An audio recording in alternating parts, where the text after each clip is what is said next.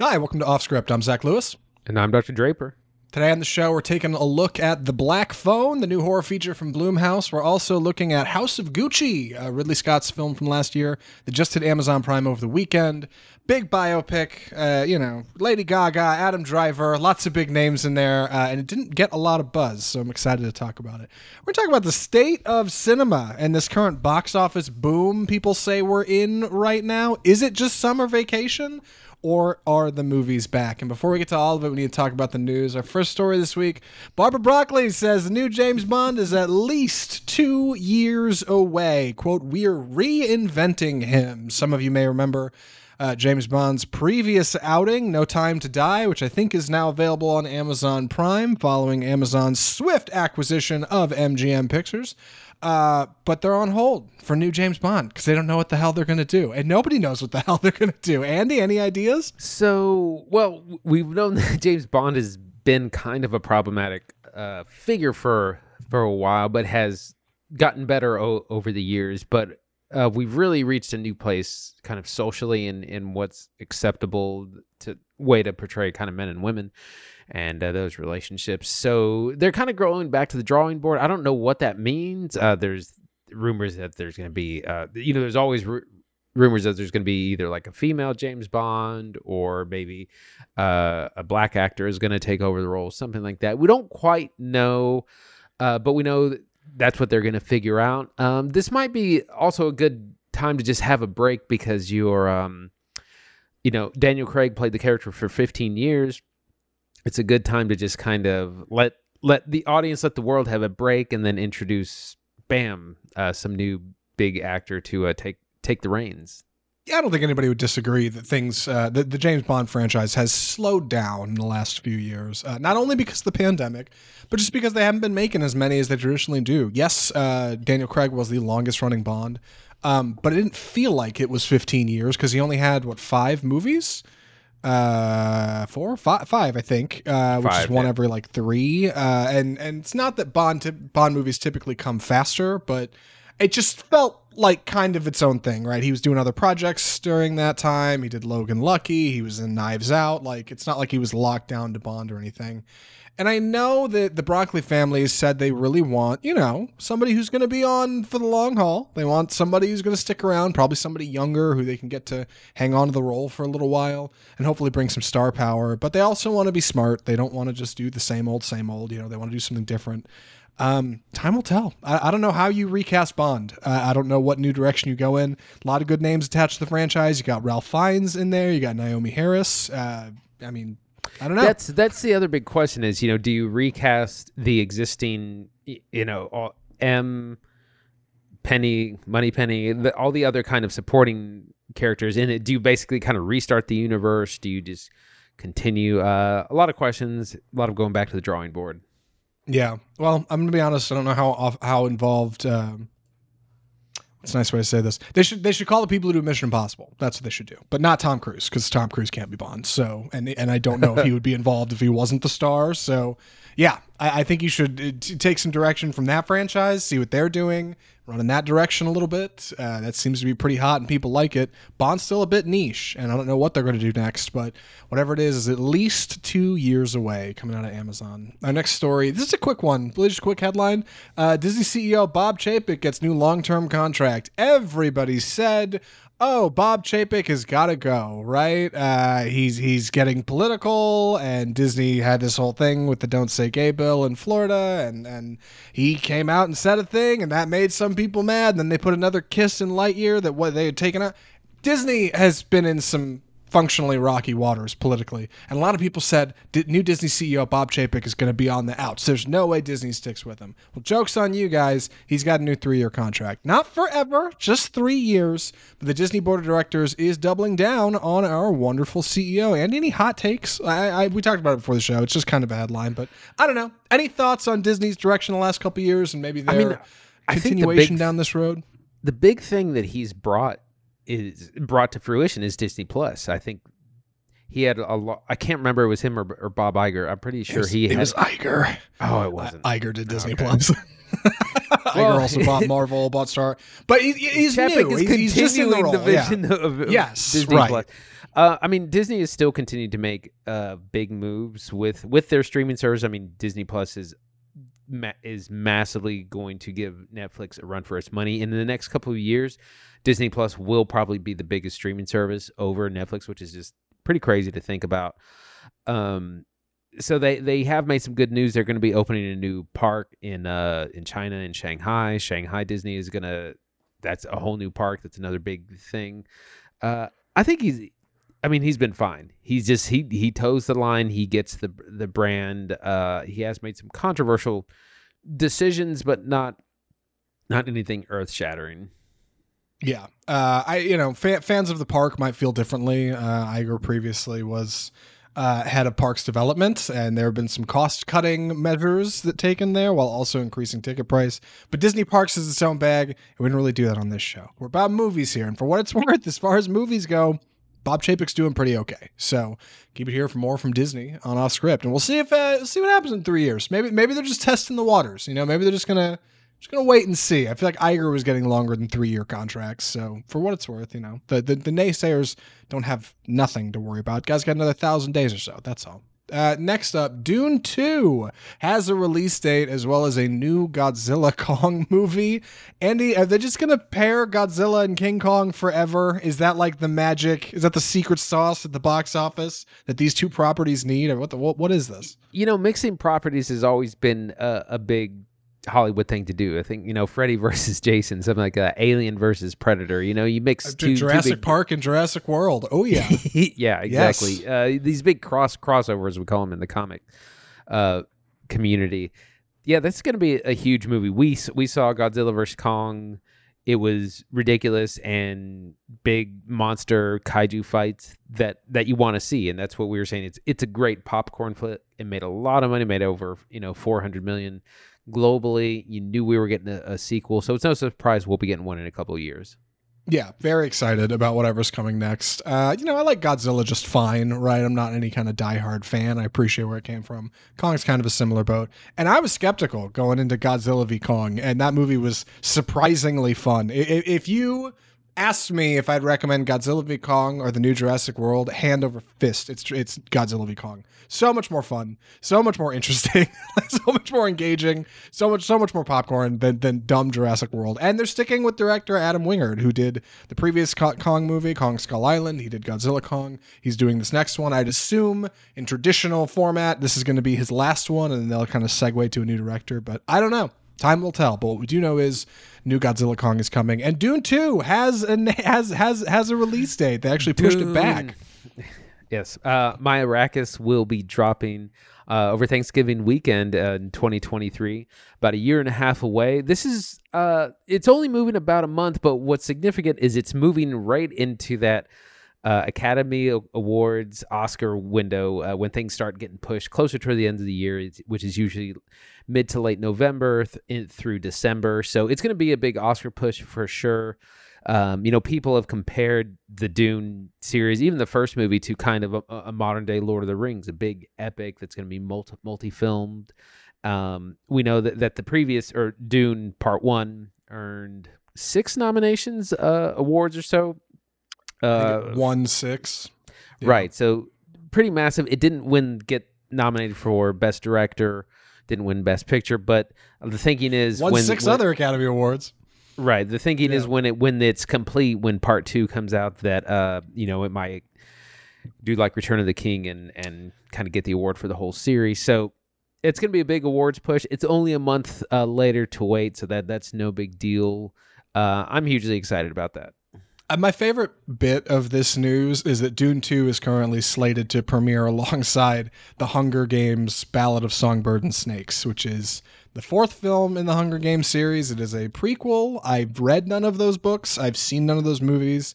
But I'm going to be honest, of my limited scope, right, of my very small sampling, everybody I know in my life cares so much more about Dune 2 than like the Hunger Games prequel. I think if I was Lionsgate, I'd be worried. I might be looking at other days. Like I don't know.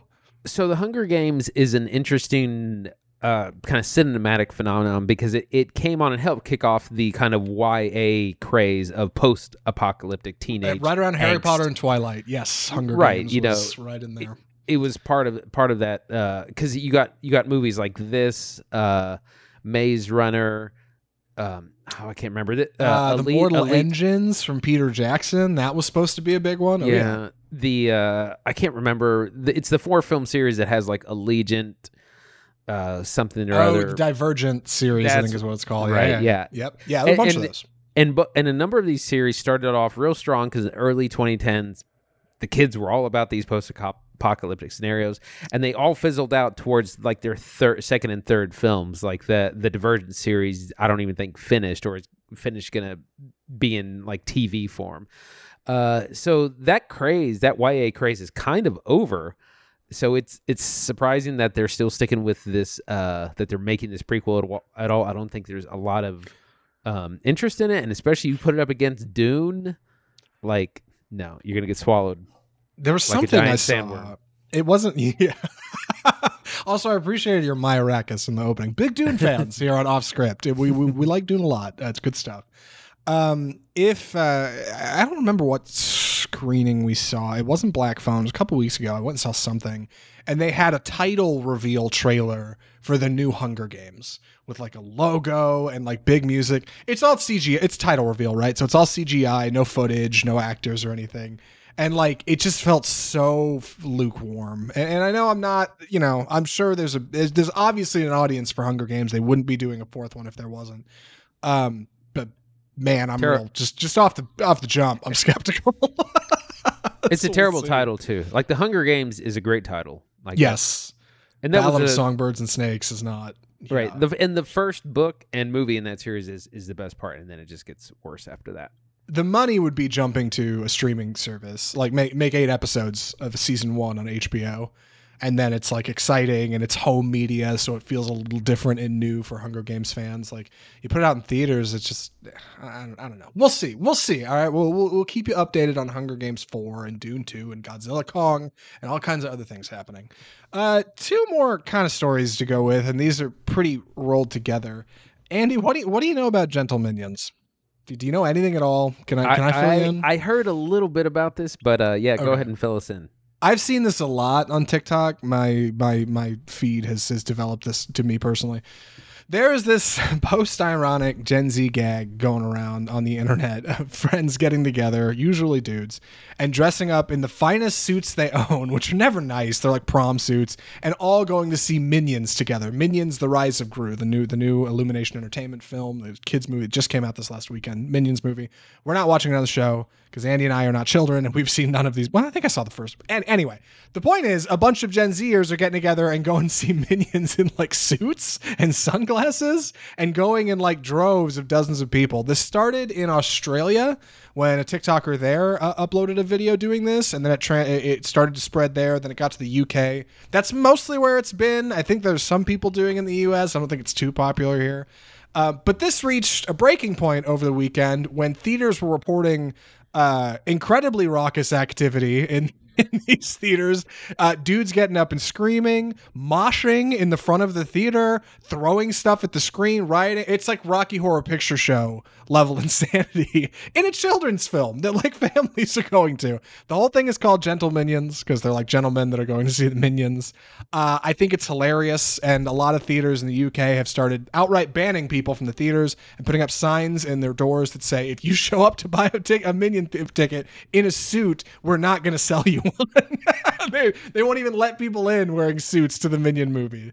It's hilarious, and I wish this was more of a thing here. I wanted to talk about it for a second because the power of cinema, baby. That's right. It's free advertising. Yeah, why can't Gen Z go see a Minion movie in freaking suits? The official account, Instagram account for the Minion movie, referenced this in a post after the weekend. They made something with a Minion stuffed animal and a couple guys in suits, just acknowledging that this was a thing, which of course they should do because, making money.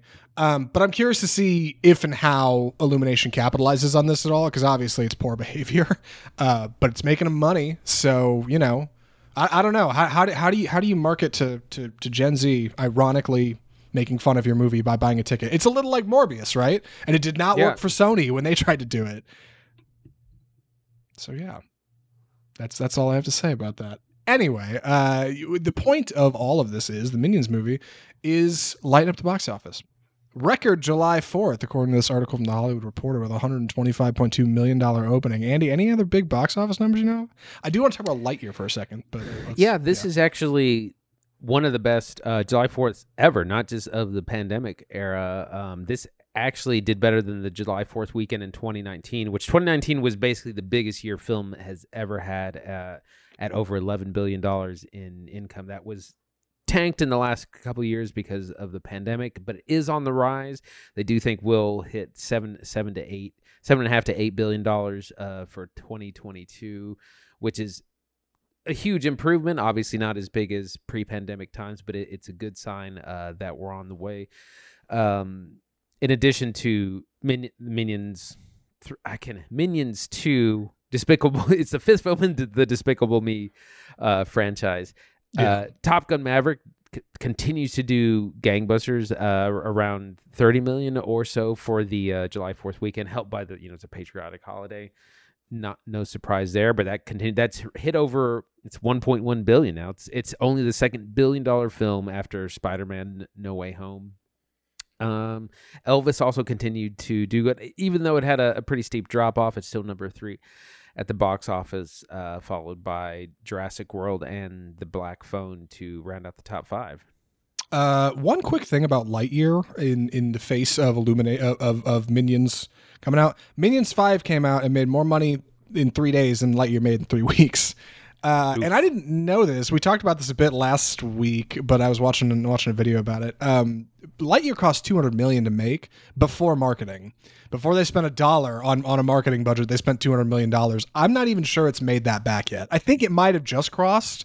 It's like just cost to make the movie. Now they have to get into their marketing budget. So yeah, Lightyear may break even when this is all said and done. But concern for my boys at Pixar, man.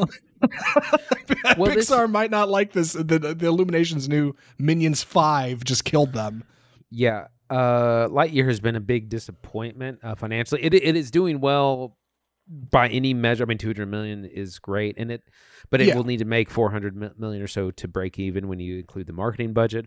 But also, it didn't do well, and it was a really bad sign for families and kids films. Hollywood was a little nervous, thinking that, well, maybe families aren't ready to come back to the theater, but then they all came out for Minions. So it's definitely more of a property, an IP issue that, if you bring the right film, you'll get the audience is ready to come back. If you, if you film it, they will come.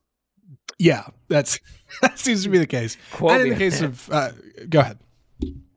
No, I said quote me on that. Anything else? Yeah, if in the case of Minions, it seems like anybody will turn out for these things, including but not limited to jaded teenagers who, kind of miss their childhood and are dressing up in suits to go see it, which is great. With that being said, I think it just about wraps the news. We should probably move into our formal reviews. I'm going to be taking the summer in this first one. Excited to talk about it. The movie is The Black Phone. Would you like to see a magic trick? Yeah. The Black Phone is the new Scott Derrickson horror feature. Who is Scott Derrickson, you ask? Well, he's a director who's directed some exciting features, such as Doctor Strange, the first one. He also directed Sinister with Ethan Hawke and The Exorcism of Emily Rose. A couple other small features, but this is his first one back in the saddle, coming out just shortly after Doctor Strange 2, on which he was an executive producer. Sam Raimi directed that feature. The Black Phone is a small retro horror set in 1978 in Denver, Colorado, following a 13-year-old boy who is abducted by a child abductor named the Grabber, and is trying to figure out how to escape his newfound prison before the Grabber does something awful to him. When a phone inside of this kind of cell he's staying in starts to ring, completely unplugged phone. He picks it up and starts to hear voices of previous victims who are out from the supernatural somewhere to help him figure out how to get out. Derrickson is a unique director. I have not seen many of his features, but I've always heard good things, and I was excited. Well, I was mildly excited to see this one. And now that I've seen it, I'm excited to talk about it. Andy, any thoughts on The Black Phone? Yeah, before we jump into it, I wanted to mention real quick, the writer, this is based on a short story by Joe Hill. Do you know? Yes. Do you know who Joe Hill is? Joe Hill is Stephen King's son. That's right. Yes, I forgot about that. You're right. Yes, based on a short story from the kid of Stephen King. So that's helpful to know, because when I first saw this trailer, I said this feels like a ripoff of some Stephen King stuff, and now I kind of understand why. But it's just a similar writing style where, a lot of Stephen King's work is supernatural things, but that mirror kind of real life horrors, and so we get a similar story here. I really kind of got into this because it's spooky. It deals with that child abduction phobia, which is sometimes more justified than others. But we get a good cast. We get some really fine child actors. Ethan Hawke is really good as the grabber. The supernatural stuff is just enough. Like I wasn't sure how much or how over the top that may or may not be. But I really got into this. There's some really good cinematography at different points. Particularly, there's one scene where you see the grabber get out of a van, but it's not in focus. Like he's way in the background, but he's wearing some sort of like big robes, and they're just kind of flowing. So you can't really make him out because it's out of focus. But it's just a really good scene, kind of shot early in the movie. But overall, I got into it. I went along with it. It reminded me of just like, it's a small film that's solid. It's got a solid kind of story and characters and cohesive plot.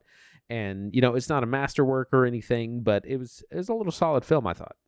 Oh, perfect. These are the best kind of reviews. I did not like this movie. So now we can talk about what I didn't like versus what you liked, which is good. I've heard a lot of good things about The Black Phone. Like I've heard a lot of people say it was a bit of a surprise at the box office. It's doing as well as it is. It's not doing great now, but it's second week. It's fine. I've heard people say that it's really endearing and that's another great work from Scott Derrickson. I suppose I need to watch more of his stuff. I was not particularly impressed with Doctor Strange 1. Those are the films of his that I've seen. That's really it. I didn't see Sinister. I haven't seen The Exorcism of Emily Rose. This just felt really middling. It felt very fine. It felt very average. And I didn't need it to do anything big. It's kind of a low budget picture. Really, your only star is Ethan Hawke.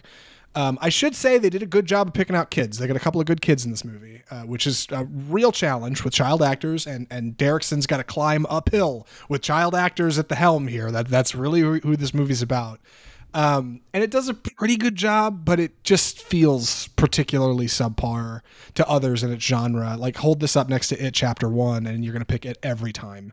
Like, it's fine. The Black Phone is fine. But I wanted a little bit more magic. I want a little bit more something. And I want to talk about what is in there, because there's some stuff worth talking about. It's not that bad. I think I'm just cynical. I'm not saying don't go see it. We do recommendations at the end, but let's jump into the film proper. Let's start with our story. Andy's absolutely right. This is based on a short story by Joe Hill. I shouldn't just say he's Stephen King's son. Joe Hill specifically avoids using the surname King because he doesn't want to just be known as Stephen King's son. But it's hard to avoid. This movie does look a lot like It Chapter 1 or even something like Stranger Things. You definitely got kids on bikes. It's the 70s. We're in Colorado. And kids on bikes, and kids are getting abducted, right, by this guy called the Grabber, which is already real creepy. And Derrickson does a really good job of introducing the Grabber. Like Andy's right, he's always kind of out of focus. You never really get a good look at this guy. There's just kind of this black van that'll pull around in a shot, and the camera fades down, and the music gets sucked out of the room. And they do this other thing with a lot of like archival looking home movie footage, like 8mm, 16mm reels, to kind of pepper in some dream sequence stuff, some montage stuff, and kind of help grow the atmosphere of the movie while also feeling authentic to the time. But Black Phone, for the most part, is shot in just a few settings, right? You're going to have Mason, our young 13-year-old boy, main character of the movie. His name's not Mason, I'm sorry. The actor's name's Mason. Finney, yes. Played by Mason Thames. He is kind of in this... I don't want to say it's a. I'm gonna say a cell, a prison. I don't want to give too many details because that's part of the film. Like you start to figure it out. Yes, he's in a basement. I feel fine saying that. He's in a basement where most of our scenes are taking place, with the grabbers kind of coming in and talking to him and engaging with him, and he's obviously engaging with our titular black phone.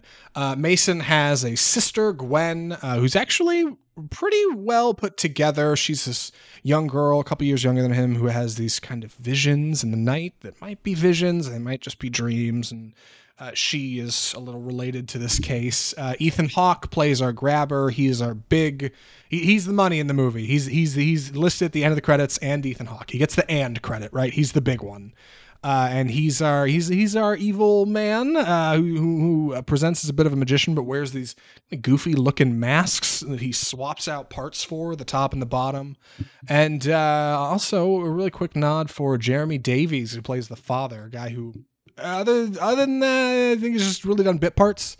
It's still kind of a bit part playing the father. The movie is about Mason. He's the main character, and his sister a little bit Gwen. Sorry, Finney and Gwen. Good Lord. Mason Thames is the lead actor. For the most part, that's our movie. Simple settings, simple budget, like simple premise. You just got a kid picking up a black phone. Right. And some more details. We have Finney. I almost said Mason. Finney and Gwen live in somewhat of they live in an abusive home. Their father drinks a lot. Their mother, we learn, has died sometime in the past. They have to be, they're walking on eggshells around the house. They can't disturb anything, or else they get beat by their father. Finney is also getting bullied and picked on at school, and he has, some people to protect him, but then sometimes not. So it's a little bit of that, a kid getting bullied at school. He's got to kind of overcome that, eventually stand up to these, the bullies in his life.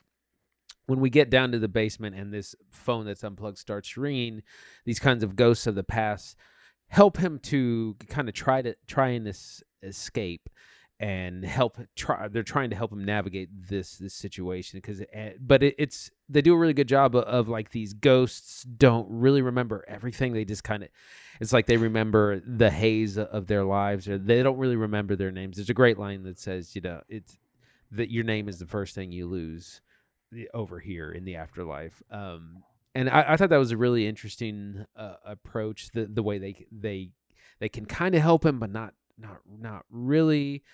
It's sort of effective, but at the end of the day, Finney still has to try and figure out how to solve his problems himself. The daughter, Gwen, also, she has a little bit of a supernatural ability where she has these dreams where she kind of sees, again, bits and pieces of possibly the future, possibly the past, possibly other.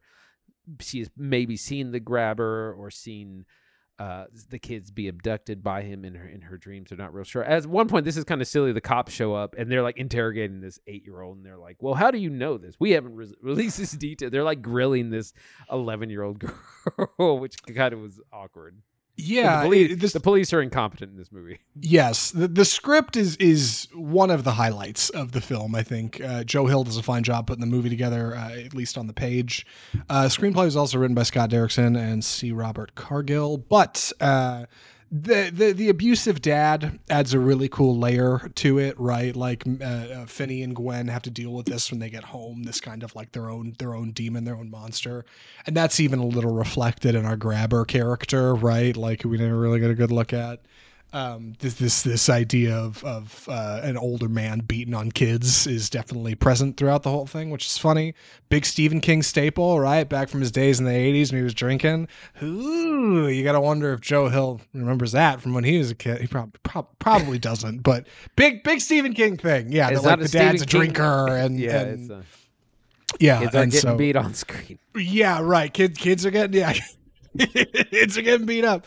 And there's just some humor in there. Gwen gets a surprising number of funny lines.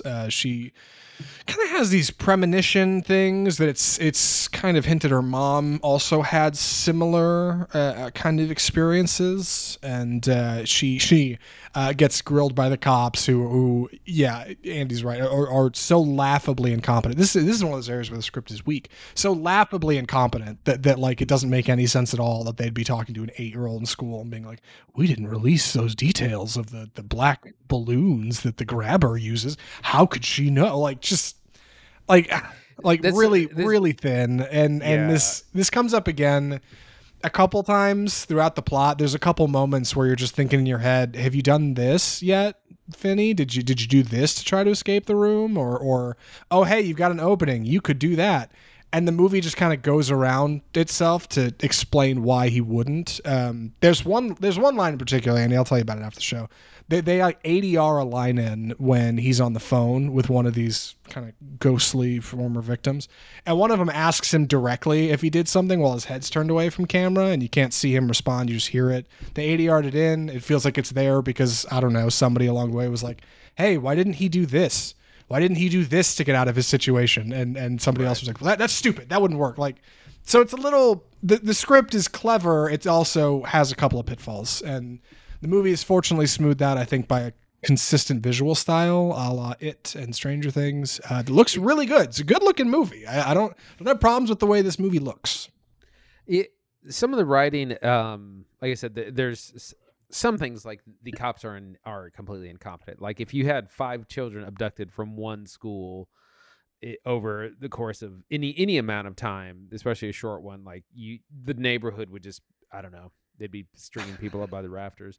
Also, like I said, they interrogate this 11-year-old girl, and she like talks circles around them and tells them to screw off and stuff. And I was like, no 11-year-old talks like that. Like, yeah, she drops the F-bomb like 4 times, which very much felt like, oh, this is an R-rated movie. This is an R-rated movie. In case you forgot, this is an R-rated horror feature. Go watch 8th Grade to see how intelligent like middle schoolers are. Yeah. I wanted to talk about so this is a horror movie, and so let's talk about the horror. There are some good scares in here. There's not it doesn't lean on jump scares the way a lot of do. There are a couple that are pretty good. And again, some of the horrors are real life, like, you know, child abduction is a huge phobia and a real life risk, something that can happen, as well as, again, things like alcoholism, child abuse, death of a parent. So there's the real life horrors alongside of the supernatural. Yeah, I like the way the film kind of juxtaposes like the friends of the victims with like the actual victims and the people who know of them at school versus like friends. And when the movie opens, like we've just got like, you know, a couple scenes in, we've got Finney and Gwen walking along after school, and they see, you know, a wanted poster for one of these kids that got grabbed, and they're just like, hey, you know, what do you think about the grabber? And Gwen's like, I don't know, I blow it off, whatever. And like, it's like far away, it's not really a problem. And like just a few scenes later, like Finney's getting grabbed in like a horribly violent scene. It's like incredibly jarring and awful. And like most of the members of the community, it's like a far away problem. Like, oh yeah, the grabber. Yeah. I heard something about that. Whereas like the actual people involved, it's like horrifying, and nobody's coming to help because everybody just seems so apathetic to a problem that's uniquely not theirs. Yeah. Oh, I hear kids are getting kidnapped in the neighborhood. Yeah, right. How about that? Yeah, the cops are like swinging by canvassing, and one guy's got like some crackpot theory with a clipboard, like, oh, they're going over here. And like, yeah, just, I don't know. I can appreciate that. And additionally, the movie looks really good. It's very dark. It's a dark flick. It's hard to see because they use a lot of shadows and darkness, especially in this kind of prison that Finney is staying in, but very consistent style with the time. Very good costuming, like Gwen's wearing overalls and Finney's wearing like a tight fitting 70s shirt, and like, yeah, everything looks like it's in the 70s. Like it looks very authentic, very, very consistent styling, a la It or Stranger Things. That helps. One thing that stood out stylistically was Ethan Hawke's mask. Do you have any thoughts on this, Andy? Because it's got like 3 different mouths, and it seems like replaceable eyes with horns. Yeah, it's basically a mask in like 2 or 3 parts. Yeah, he kind of sometimes he just wears the top, sometimes just the bottom. Yeah. You can actually get it online. I was looking it up earlier. Oh, that's cool. It's effective. It's creepy, and like and it also kind of serves a purpose because he, number one, it disguises him, but he can take parts of it off, so he can kind of be a little bit more accessible. I'm not sure if you actually see him with it off ever completely. It also one of the things this is in the trailer where after he's kidnapped the kid, Finney says, if you try to like touch me, I'll scratch your face, and that's another thing. It's protection for him from anything that the kid might try. Yeah, as well. But it creeped me out. I thought it was pretty effective. Yeah, the mask emotes a couple of different feelings. One's a big toothy grin. If you're watching on Facebook Live, you can see it. I've got it up. One's kind of a big unhappy frowny face. One's just completely blank. He may come out wearing just the eyes and no mouth. I thought that would have a bit more, I don't know, visual indication but behind the kind of mental state of this individual, right? Maybe he's bipolar. Maybe he rapidly experiences mood swings and shifts. Maybe whichever mask he wears represents the version of himself that he's, feeling that day. Unfortunately, the movie does not make a lot of effort to explain it. And that's fine. Like, I wouldn't mind so much, but it feels like a big part of the reason Hawk wanted to do this movie in the first place is because of not ever really getting a good look at the grabber. I mean, he made it pretty clear he doesn't enjoy playing villains. He does not really want to do this, but he was in Sinister, Scott Derrickson's last big horror feature. Maybe he wanted to return. And I thought the character would have a bit more of his identity baked into this kind of mask and hidden thing. Really, that's strictly visual. You don't actually get to know the grabber all that well, and keeping it arm's length keeps it scary, I'll admit. But I don't think that is worth saving for jump scares, which there are a few. And from what I counted, like a couple of them, to me, were not earned. They were just shameless jump scares for the sake of being jump scares. I think all of them got me. I feel so hollow when it comes to those things. Like when I get spooked by a jump scare that's not earned, I think of like Hereditary, and I'm like, never once did Ari Aster have to jump scare me, and I was horrified watching that whole movie. What is this trash? Film school trash? Now, obviously it's not film school trash, but I just an initial impression of my thoughts when I watch The Black Phone and get jump scared by some nonsense. But it is spooky, and there's some good stuff, and I do enjoy the journey for Finney to get out of this place and start to solve it step by step. It's almost like Matt Damon trying to get off Mars in The Martian, right? Like slowly working out, okay, how can I do this? No, I can pull this over here, and under this tile I can dig, and like working out this series of, solutions to ultimately, hopefully, escape the room with The Black Phone, which we should probably talk about. I haven't actually talked about The Black Phone at all. You did mention that he's getting ghostly calls on this, which are kind of horrifying, and the people on them have a bit of identity around, like, being in the afterlife or wherever they're at. But the phone by itself is phenomenally plain. It's just a phone. It's on the wall, and there's a plug hanging out the bottom of it because it's not plugged in. It got a little Cronenbergian at one point. It reminded me of Videodrome. Yeah, the phone starts like pulsing and moving. Yeah, very much so. I think I'm ready for recommendations. You just exhausted it. That's been fair. A while. No, other thoughts before recommendations. I don't know. I felt like I saw this whole movie in the trailer, and a lot of Blumhouse horrors do this. That's true. Like even just the title feels not like against what it's supposed to be, but it's very obviously a movie that's supposed to be scary and spooky and horror filled, while also having like this completely uncontrollable element of supernatural, which in no way can be expected or anticipated by our protagonists or antagonists. It's almost like the Force in Star Wars, and I think sometimes the Black Phone uses this as a convenience to get our characters out of a situation they may not otherwise want to be in. Right when Finney doesn't know what to do, the phone rings, and he picks it up, and somebody tells him exactly what to do, and then the plot keeps going. And that feels hollow for me. It does grow larger than that. There's a few characters. It's not just that. There are a couple twists and turns, which I thought were neat. But I just hoped for more, I guess. I hoped it would be a little more than what I saw in the trailer. I didn't feel like I necessarily got that. And I'm excited to see what you would recommend, Andy. So with that being said, Andy, would you recommend The Black Phone? I would. I enjoyed it. I thought it was spooky. If you're looking for some summer horror, if you're a little unsure, I would say wait for streaming. But I think it is worth checking out.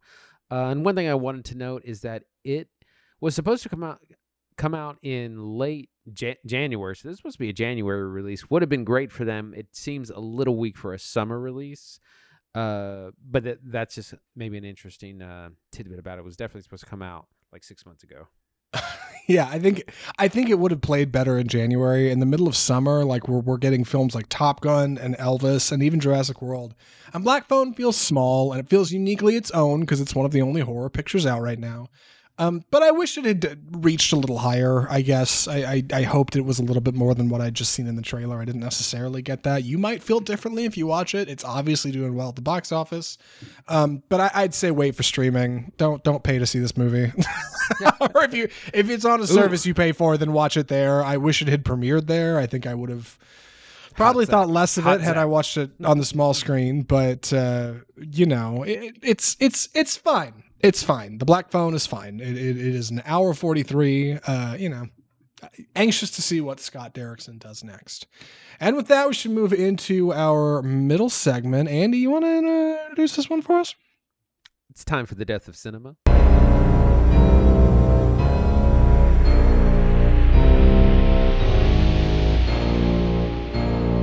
So we're going to be discussing this article that just came out today from the Hollywood Reporter, the Box Office Dispatch. How real is the boom and will it last? So as we were saying earlier, this weekend was basically the best 4th of July film weekend of all time, even for pre-pandemic levels. The question is, are the movies back, and how long will this last? And so currently we have like 5 big movies out. There's Top Gun, Jurassic World, Lightyear, Elvis, and Minions: Rise of Gru, which is apparently the biggest animated franchise of all time.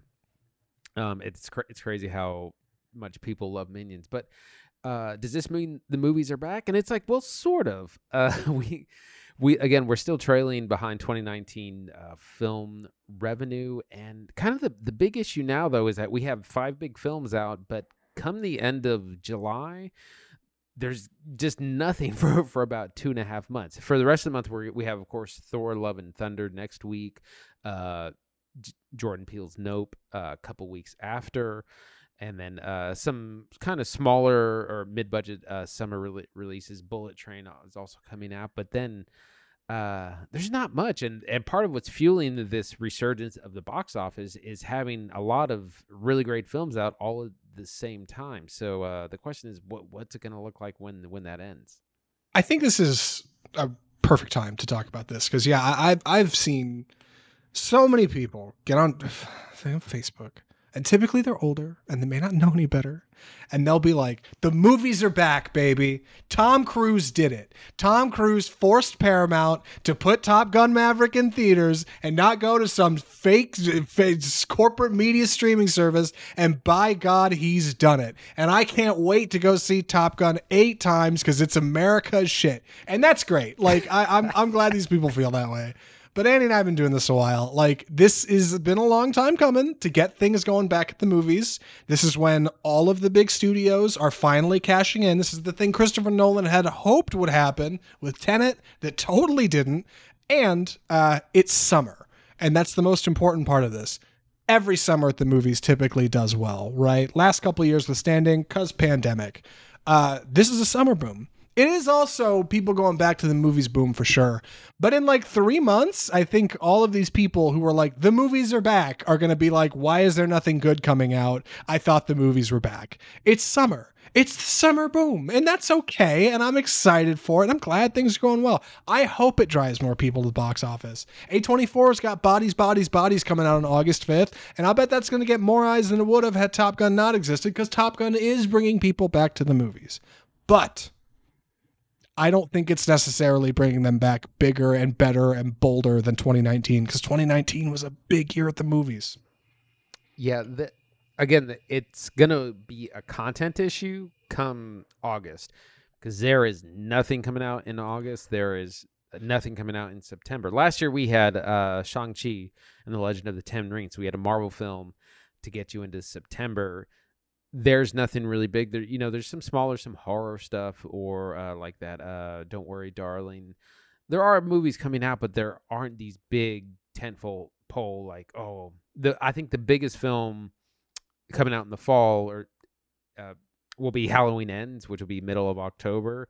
And Black Adam will also be another big comic book film that comes out in October. So we'll be good once we get there. But what are we going to do for the 10 weeks after Nope comes out? Right. We're going to stay at home and watch our streaming services. And that's fine. Like that's to be expected, I think. But I don't know. I do think the box office boom is real, but I think it's smaller than people think it is. That's the thing. Like I think both can be true. It can be a boom and also be like a smaller, more concise boom, and not actually like this huge anticipatory thing that people were kind of hoping would crash, this bubble that would burst. I don't think that's necessarily the case.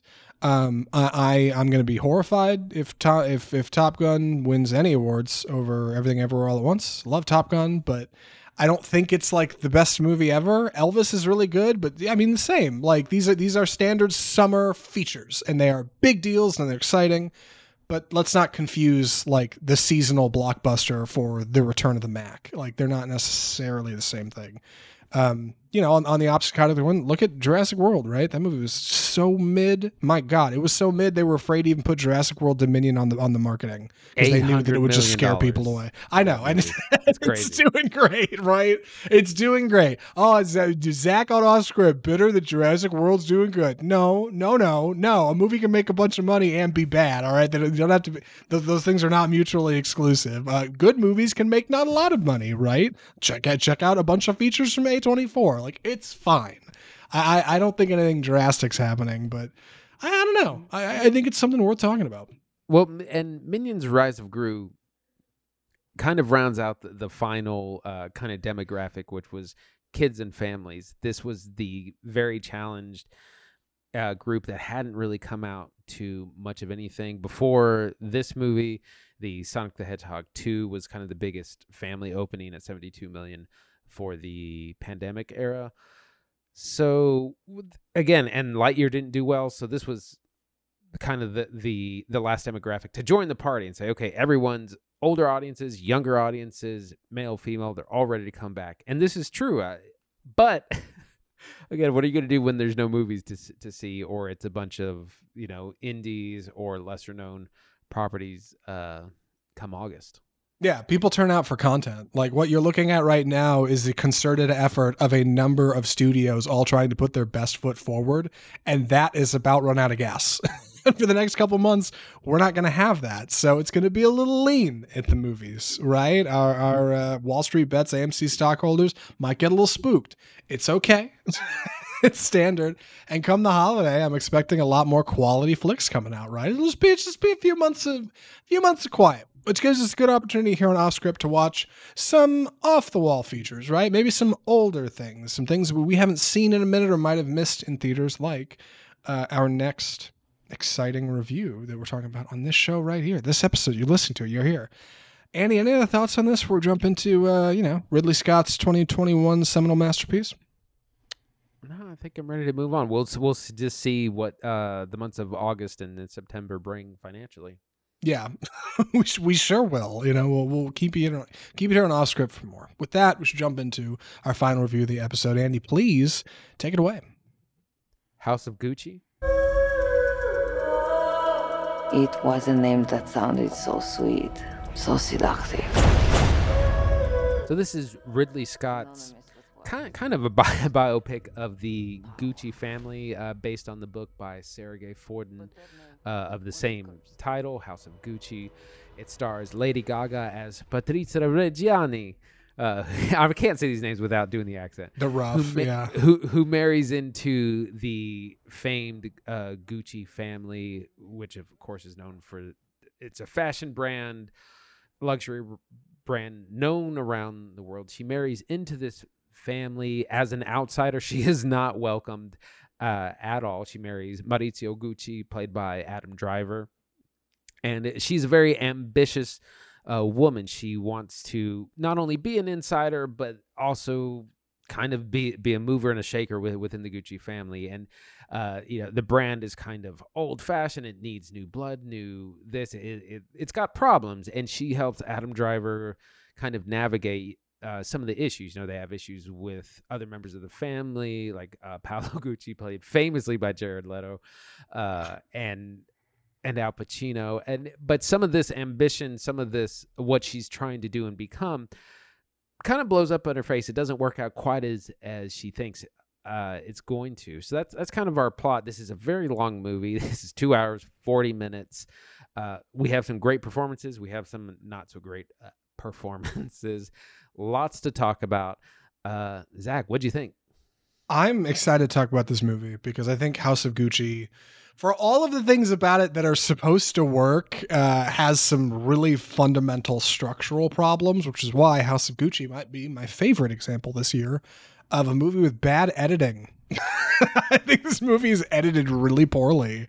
I'm not sure who edited it. I'll find out in a second when Andy's getting into it. But this was Ridley Scott's second feature in 2021 next to The Last Duel. The Last Duel was a script penned by Ben Affleck and Matt Damon based on a story they had read.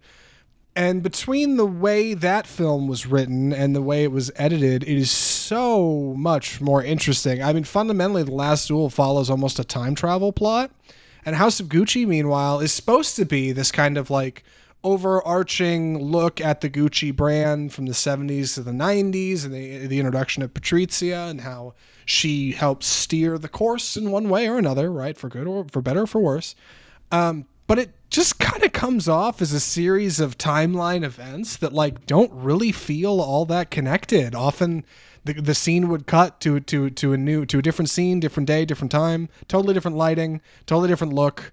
And like it just feels disconnected. A lot of it feels disconnected. And it's weird because I think the cast is working so hard to put this together. And I feel like behind the camera, Scott's got it. Like it's a good looking movie. But it did not keep you tuned in for 2 hours, 40 minutes. At least it didn't for me. What do you think, Andy? Yeah, I had similar feelings. This movie is less than the sum of its parts. It seems it's a formula for massive success in a lot of ways. You have an incredible cast. You have all A-listers: Lady Gaga, Adam Driver, Al Pacino, Jeremy Irons. Someone let Jared Leto on set. Yeah, the trailer opens with like Academy Award winner, Academy nominated, Academy Award. It says it like 6 times. Like it's great. Phenomenal cast, epic story, crossing decades of time. This reminded me of the kind of story that Scorsese would do. Scorsese I think should have taken this on or could have taken this on. Yeah. And, you would have seen the rise and fall similar to something like Goodfellas or The Irishman, something like that. You have, again, an epic story of this high, extremely wealthy fashion family, and you got, backstabbing, intrigue, colorful characters, murder at one point. And yet... The movie's it's really poorly paced. It's kind of boring through most of it. It rushes through the exciting parts and it lingers on the parts that are not. And it's just like, how do you have all these elements that should work really well and you get kind of a mediocre film? That's kind of how I came out of it by the end. Yeah, that's exactly how I felt. And I couldn't help but feel like this is an issue of editing, right? When you watch a scary movie and you get scared, it's because of good editing. When you watch a comedy and you laugh at something you see, it's usually because of good editing. This movie's just dull. And it's a bummer because I think everybody's working really hard at it. Let's jump into our cast. Lady Gaga is our lead, as Patricia Reggiana. And she is really going for it. This is her second feature following A Star Is Born, which obviously she's going for the Oscar, isn't it? Yeah. Andy was quick to point out, I think last week or a couple weeks ago when we talked about this, that she didn't actually win best actress for that movie. She won best song. So when it says Academy Award winner, just Lady Gaga, it's because of a song she wrote. It's not because of a performance. So that's a little misleading, but she's really going for it as Patrizia. Reportedly, she would do this character in public. Her friends got annoyed by how often she did it. Like, she would go on stage and do a concert one night and then come off and just do Patrizia for the rest of the night. Like, do the accent, really lean in. Additionally, Jared Leto, same boat, baby.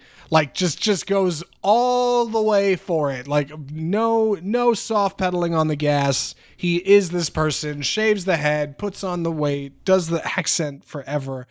And any scene the two of them are in, like, I'm uniquely drawn to what they're doing because they're really going for it, for better or worse, right? Like, in Jared Leto's case, it's kind of worse. It doesn't really help, but I'll be honest, like, my eyes are on Paolo every scene, you know? Driver's fine. I think Adam Driver's doing fine. Like, I don't want to say he didn't care, but compared to something like Marriage Story, he just feels a little underutilized. And Jeremy Irons and Al Pacino, as these two kind of older heads of Gucci House, are doing a great job. Like, I enjoyed both of them just fine.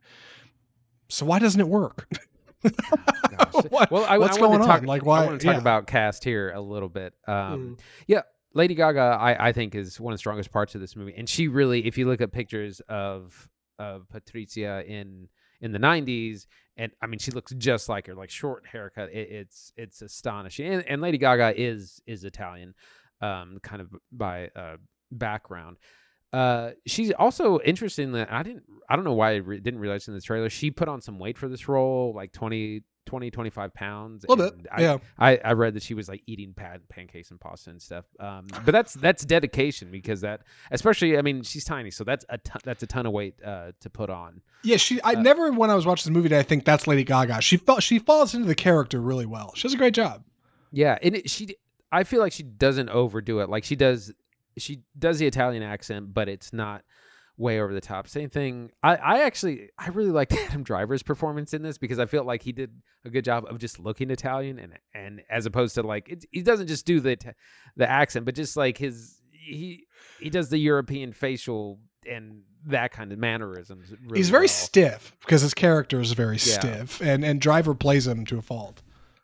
Jeremy Irons is great. I think he's actually one of the best parts of this film, and he's not in it long enough, I think. Al Pacino's basically just doing Italian Al Pacino. Yeah. It works sometimes it doesn't.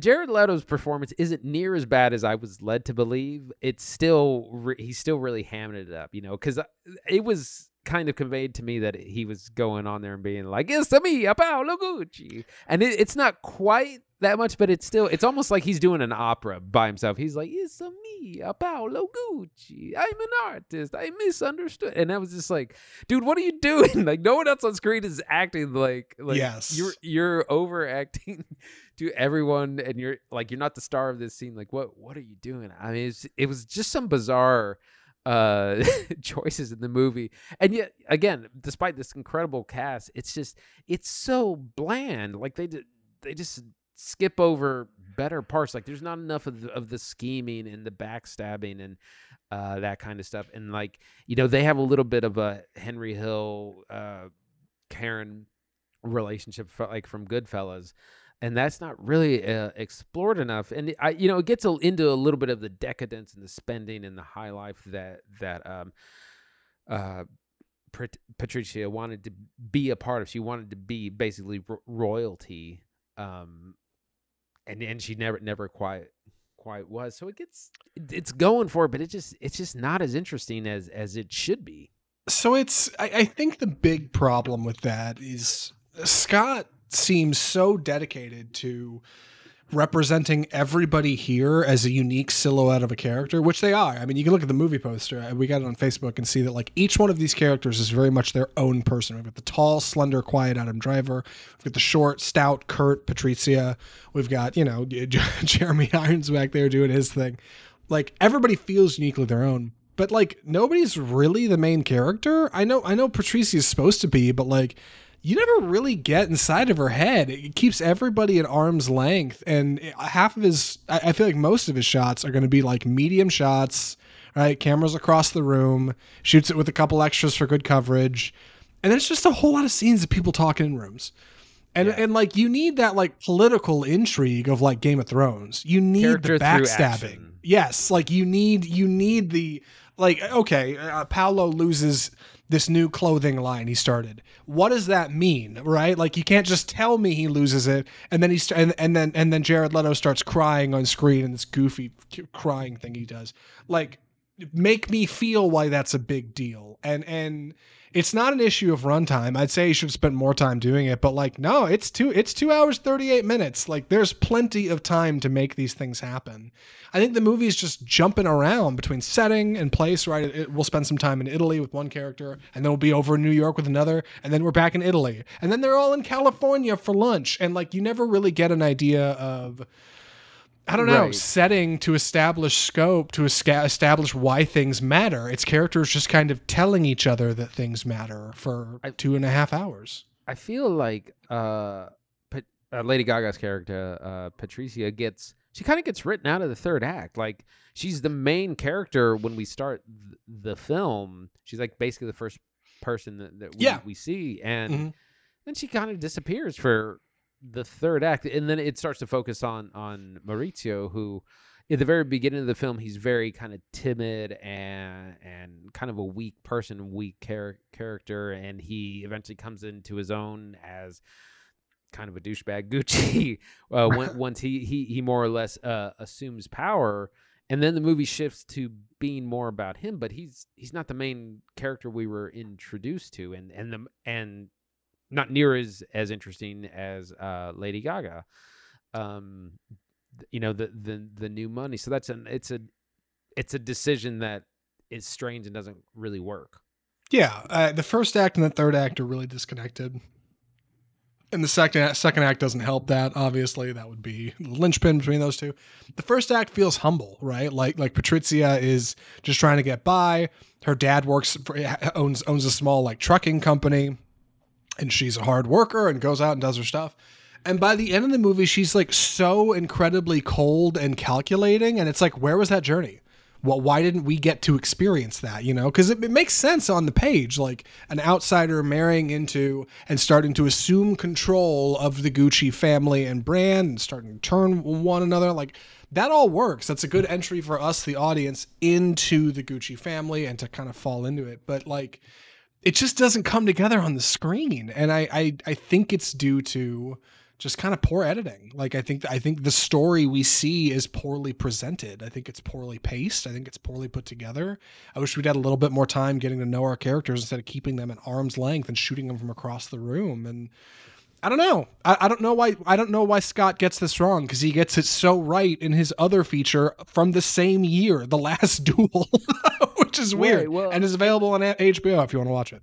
I think it was just, honestly, I think it was the wrong director for this. This is, like I said, this is a Scorsese joint through and through. And a lot of it reminds me of I'm just going to keep talking about Goodfellas, because there's a number of like big needle drops, like a lot of music moving along the story. Yeah. It reminds me of that and things like The Irishman. And yeah, I just think he wasn't maybe the right director for this. I think you're right. Yeah, like you're absolutely right. You give this to somebody like Scorsese, and this is a much more interesting 2.5 hours. You know, it's frustrating. Like I don't know how this happens. I don't know how you get a cast together like this and an acclaimed director. Ridley Scott's not he's not nobody. I don't know how you get a big brand on board like Gucci and really tell this story, and somehow it's not as good as the sum of its parts. But it's not. It's just kind of. I don't know. Andy's right. Good needle drops. It's a fine looking feature. I do like the fashion, quality costuming out of House of Gucci. That for sure is a big part of this movie. But otherwise, it's just kind of, there.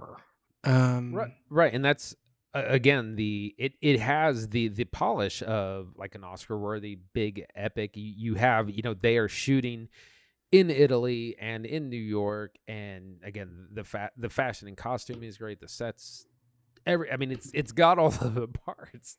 Why doesn't it work? Yeah. All right. Well, any other thoughts for recommendations? No, I think I'm ready. Would you recommend House of Gucci? Despite its shortcomings, I think I would still recommend it because it's one of those. Save it for streaming. I mean, it's on streaming now, but if it were in theaters, I would say save it for streaming. It's a swing and a miss, and I think it's always important to see films like that because there are some good things. Like the first act is pretty strong. The performance, like Lady Gaga's really good. Jeremy Irons and Adam Driver are really good, but Jared Leto is just weird. It's not even that its performance is bad. It's just like it's just strange. Like, dude, yeah, and it's not even really funny either. You're right. It's just kind of odd. But there are good things about this film. I think overall it doesn't work, but I think I would recommend seeing it for the things that do work, and also just learning about how sometimes a film can have everything going for it and just not really work out in the end. Yeah, I'm in the same boat for the same reason. It's available on Amazon Prime Video. I'd say if you want to know how one of these movies shouldn't work, watch House of Gucci. It's really not that bad. It's not bad. It's just mid. And like a movie of this size and scope and stature and budget should be so much more than just middling. Like it's required to be more. And this one just does not get there. It's good performances all around. It's good work. A lot of people put in some good effort here, but it just doesn't come off the screen, and I wish it did. So that's House of Gucci, and that's our show. That's episode 182. My God, the time has flown. Andy, what are we watching next week? Big week next week with the release of Thor: Love and Thunder, which will be theaters only, which is the fourth film in the Thor franchise and the next step in Marvel Phase 4 that we're in. That'll be huge. I already got tickets. I got my tickets today to see it Friday. That's going to be pretty massive. Obviously going to win the weekend. And then we're also going to be looking at Mad God. Zach, can you tell us a little bit about it? Yeah, I can. So Mad God is a special effects feature, really, from director Phil Tippett, who previously was a special effects designer and coordinator on a ton of really, really big movies that you've seen. All the original Star Wars movies, Phil Tippett was special effects. RoboCop, Phil Tippett was special effects. Those are the immediate ones I can think of. I know there's a bunch more. Phil Tippett has been working on this idea for Mad God for 30 years, and he started filming it 30 years ago. 3 decades ago, he started filming Mad God and only finished it this year. It took him 30 years between other movies, other things he's been working on. He has been slowly plugging away on what is supposed to be basically a special effects showcase from the master himself. A lot of it is stop motion. A bit of it is live action. There are a ton of like crazy, wild effects going on in this story of a dystopian universe where I think he's a miner of some sort, is traveling through this like horrific landscape to try to do something. I don't really know. It got some small screenings in town. I'd heard about it right when it was kind of wrapping up its run here at our smaller indie theaters. And then they started doing encores. And I thought, okay, I want to go see one of these encores. This sounds cool. So I had our little group chat about it, and one of the guys that Andy and I watch movies with, he said, well, actually, I think I'm going to watch it on Shudder. Y'all should come over and watch it. Shudder being the horror streaming service, which is why we're excited to say that our show's growing. That's right. Little Off Script has more things going on than ever before, and we are now watching a movie on Shudder, service neither of us have tried. So yeah, we'll give you a short little review of that as well, I think. Shudder, please sponsor us. So that's it. Mad God's going to be some weird, bold cinema. I don't really know what I'm getting into, but I know it's got a lot of wacky effects, and I love wacky effects, and I love stop motion. And Thor: Love and Thunder should be a lot of fun too. If you enjoyed the show today, Off Script episode 182 that we've recorded here with you and also streamed live on Facebook, you can check out our Facebook Lives when we go live every Tuesday afternoon whenever we're doing an episode. You can find us on YouTube where we upload our episodes after the fact. We're on iTunes and Google Play and Spotify and iHeartMedia and all the usual places you find your audio-only podcast. We're on Instagram, we're on Twitter. You can follow us in any of those places, and you can check out our website, offscriptfilmreview.com. and email us correspondence at mail@offscriptfilmreview.com or other reviews or whatever honestly, you can email us anything and we'll probably talk about it. But the biggest thing you can do to help out your boys here at Offscript is just subscribe. Just subscribe to Offscript to get new episodes delivered straight to your phone every single week, whenever we do them, of course. Movies are expensive. Podcasts are cheap. Subscribe to Offscript and you can find out what's going on at the movies and whether or not films are worth your time. I think that covers everything. Yeah, from all of us at Off Script, the home of Bold Cinema, I'm Zach Lewis. And I'm Dr. Draper. Thanks for watching.